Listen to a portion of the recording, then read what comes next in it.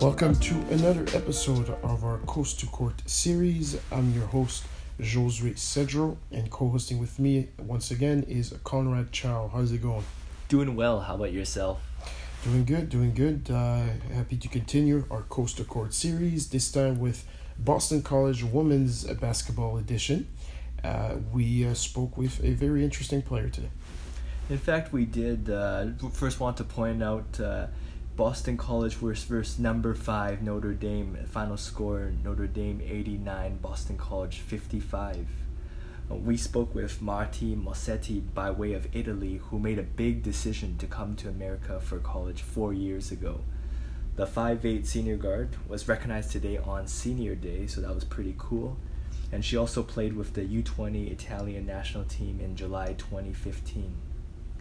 We talked extensively with her about differences between Italy and Boston, influential players, the season outlook, and much more.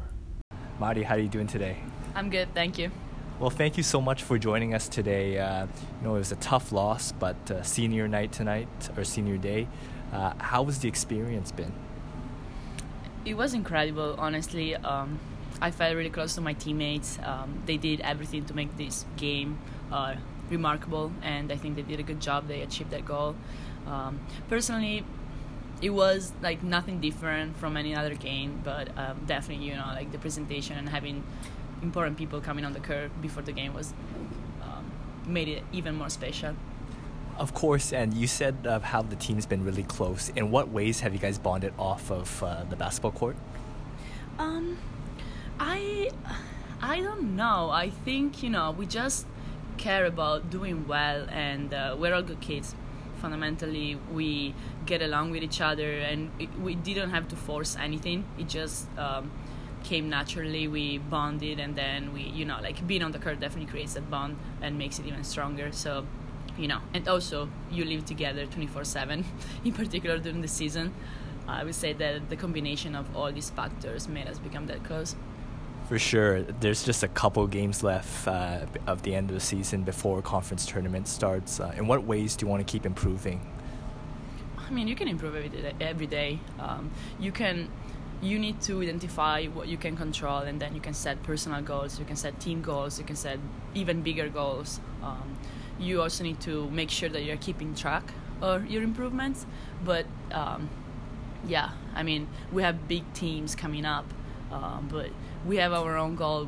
Our main focus is keep fighting, keep finding ways to stay up and improve, even if we're playing against really, really good players. I would say this is the focus for now. Learn how to deal with people punching you. Today, I'm very proud of our team. They were very, very physical, and we've been struggling with giving up towards the end. I think it's a very natural human behavior. If you are down 20 points, it's really tough to keep playing. Coach got on us actually the last game for exactly this reason, and today I'm very proud because we kept our heads up till the end. So yeah. And individually, is that kind of the similar thing, just being tough? Yeah, individually, nobody likes to lose, but I've definitely learned how to become tougher and stronger, and be satisfied and happy with myself, even if sometimes the result doesn't look like it. Awesome.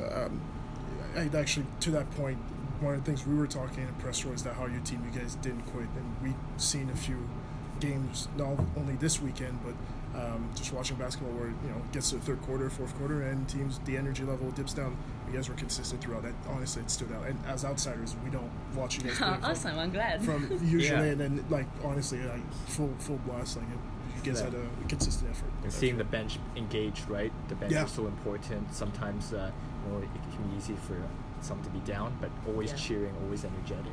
Yeah, and really, I think that senior day kind of creates an environment. It should be a daily thing that everyone, cares for each other, but in particular on senior day, you feel it. And at some point, really, I felt my teammates playing just because they wanted to do it for us. And it was great. It was really, really great. I want to take a step back a bit and talk about your experience growing up in Trieste. What is the high school basketball scene like over there in terms of where you played and the culture that's there? It's definitely different. Well, we have FIBA rules, which are slightly different, and then also we don't play for our high school team. High schools are separated from the sports team. Growing up, I played for my city, and then I went on a professional team. It was the second division back in the day, and then this professional team in the first division asked me to move from my hometown to Vicenza, which is in Veneto, the region close to from where I was born. And I pretty much played there, lived by myself for 2 years, got to practice. I didn't really play that many minutes because they have young players, and then they have the professional players who do that for a living. And that was a completely different experience from college basketball for sure, but definitely allowed me to mature to the point of being able to live by myself here in the US, and also to bring some things that maybe American high school players don't have coming in. I believe your favorite player growing up was Milos Teodosic. Is that right? Yes. How you know that? We did our research. Yes, like I said, we like to be That's laid what back. I would say. Yeah. What do you remember the first time you watched him play, and why did you fall in love with his game? First time was I was watching the Italian national team. We play against Serbia, and he is an amazing point guard. First of all, I really like the way he carries himself on the court. He has the game face on, and he has this weird tick that he does on his forehead before shooting free throws, and then he just understands the game so much better than other point guards. Personally, I think he's unbelievable, and he makes this risk reward kind of passes. I used to get in trouble for that. I've learned how to stop myself from doing that, but he just he's that talented that he can, and I really like it. He's playing the NBA, by the way. Yeah. He's not doing amazingly, but I think the adjustment to the NBA is always tough. For sure. What about Trieste as a city? It's on the seaside, similar to Boston. Are there parallels in terms of the city itself compared to Boston? I would say people here are slightly more in a rush, and also Trieste is way smaller. I will compare it with Providence, but sure. You also get a different vibe. Italians actually make fun of the Triestini. It's how we call the people from Trieste. Because we are, this melting pot. We have some Slovenians who live there and speak Slovenian, and then we have some Germans, and we have our dialect. We're kind of we seem rude at the beginning, but then we're very welcoming and friendly. So. And also, we're on the coast, but we have the Carso, which is how we call our mountains, right behind, where, this mix of different things. And I guess, this is how I am, mainly because I was born there. So they made fun of you because of that? In terms of... They made fun because they're you guys are rude, you guys whatever. And also, the fact that Trieste was...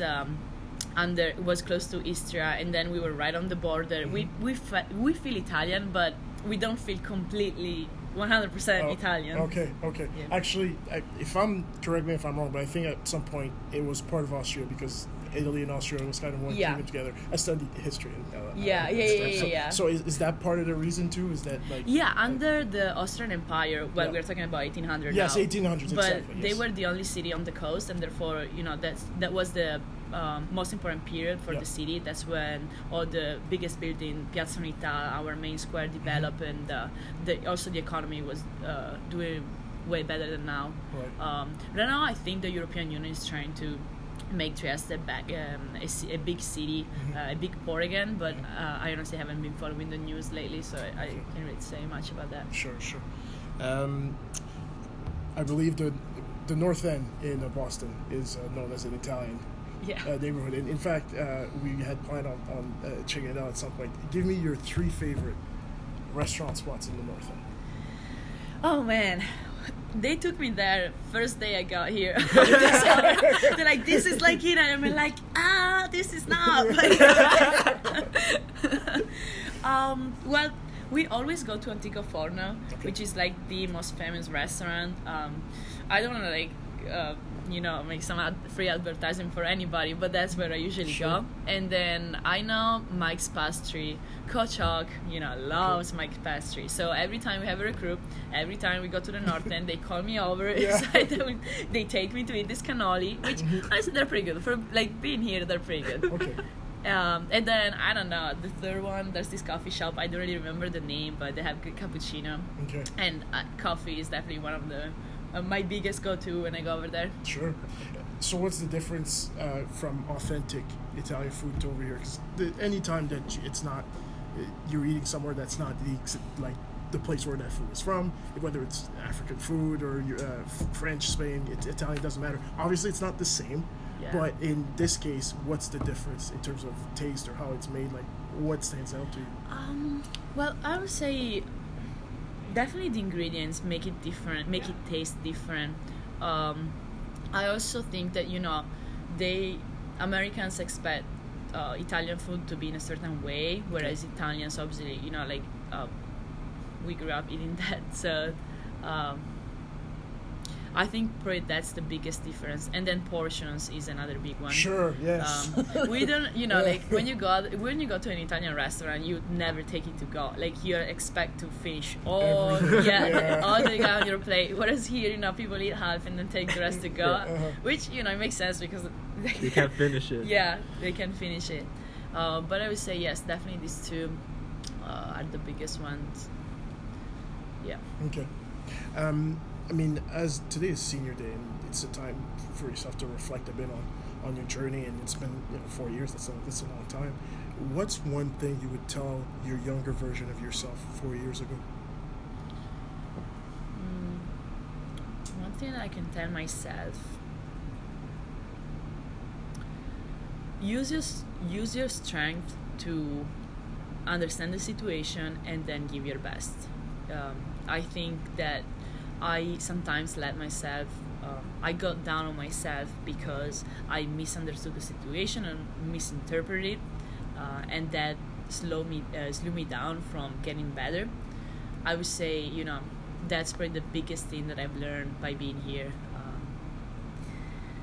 Things are gonna be thrown at you, and it's up to you to react in the right way and make the most out of it.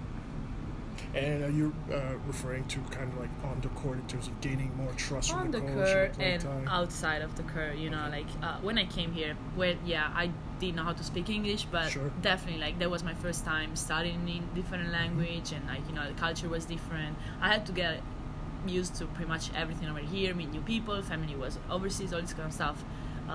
Definitely on the court, you get exposed. You're pretty much under the lights when you're over there, but daily life things, dealing with your roommates who are different from you. You get into some sort of conversation and they're referring to some back old American cartoon, all these little things. And you can't relate. You can relate, but you can still get a great experience, still enjoy the moment. It's really up to you. So that definitely gave me confidence looking back. I think I'm way stronger after these 4 years than I have ever been. In kind of the same vein, could you pinpoint maybe one skill on the court, purely court abilities that you've mastered and improved over your time here at BC? Shout out to Megan. I'm definitely gonna stronger. Well, I've been working on when I came here, I could not shoot the three, whereas right now it didn't show today, but I've been shooting pretty consistently. I got my one shot per game. That's definitely something that I'm very stubborn for some things, and I was like, you know what, I'm working on it, and I think it showed up this past season in particular. So I guess that's the 3-pointer. That's what I'm gonna say. That's a great answer. To wrap it up, we like to do this thing we call the closing three, and what we do is we ask you 3 questions rapid fire, and you just speak to the first thing that comes to your head. It can be on the court or off the court. Okay, man, dangerous. Okay. No, dangerous at all. It'll come from the heart. So, your greatest moment? Oh, today. And why Senior Day today? Because it summarizes everything that I've gone through over here. Shout out to Rachel and Katie. Thank you for being with me, guys. It's been unbelievable 4 years, and my teammates, Larry.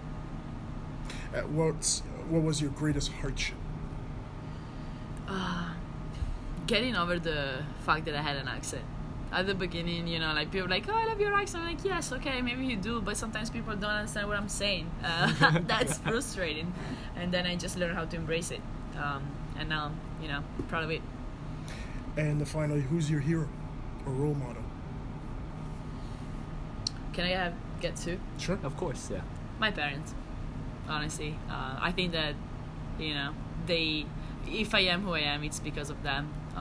They taught me so much, and even if they're far away, they can still find ways to make their presence be felt over here. I love them to death. So yeah, my parents. Awesome. Marti, thank you so much for your time. We really Guys, appreciate thank you.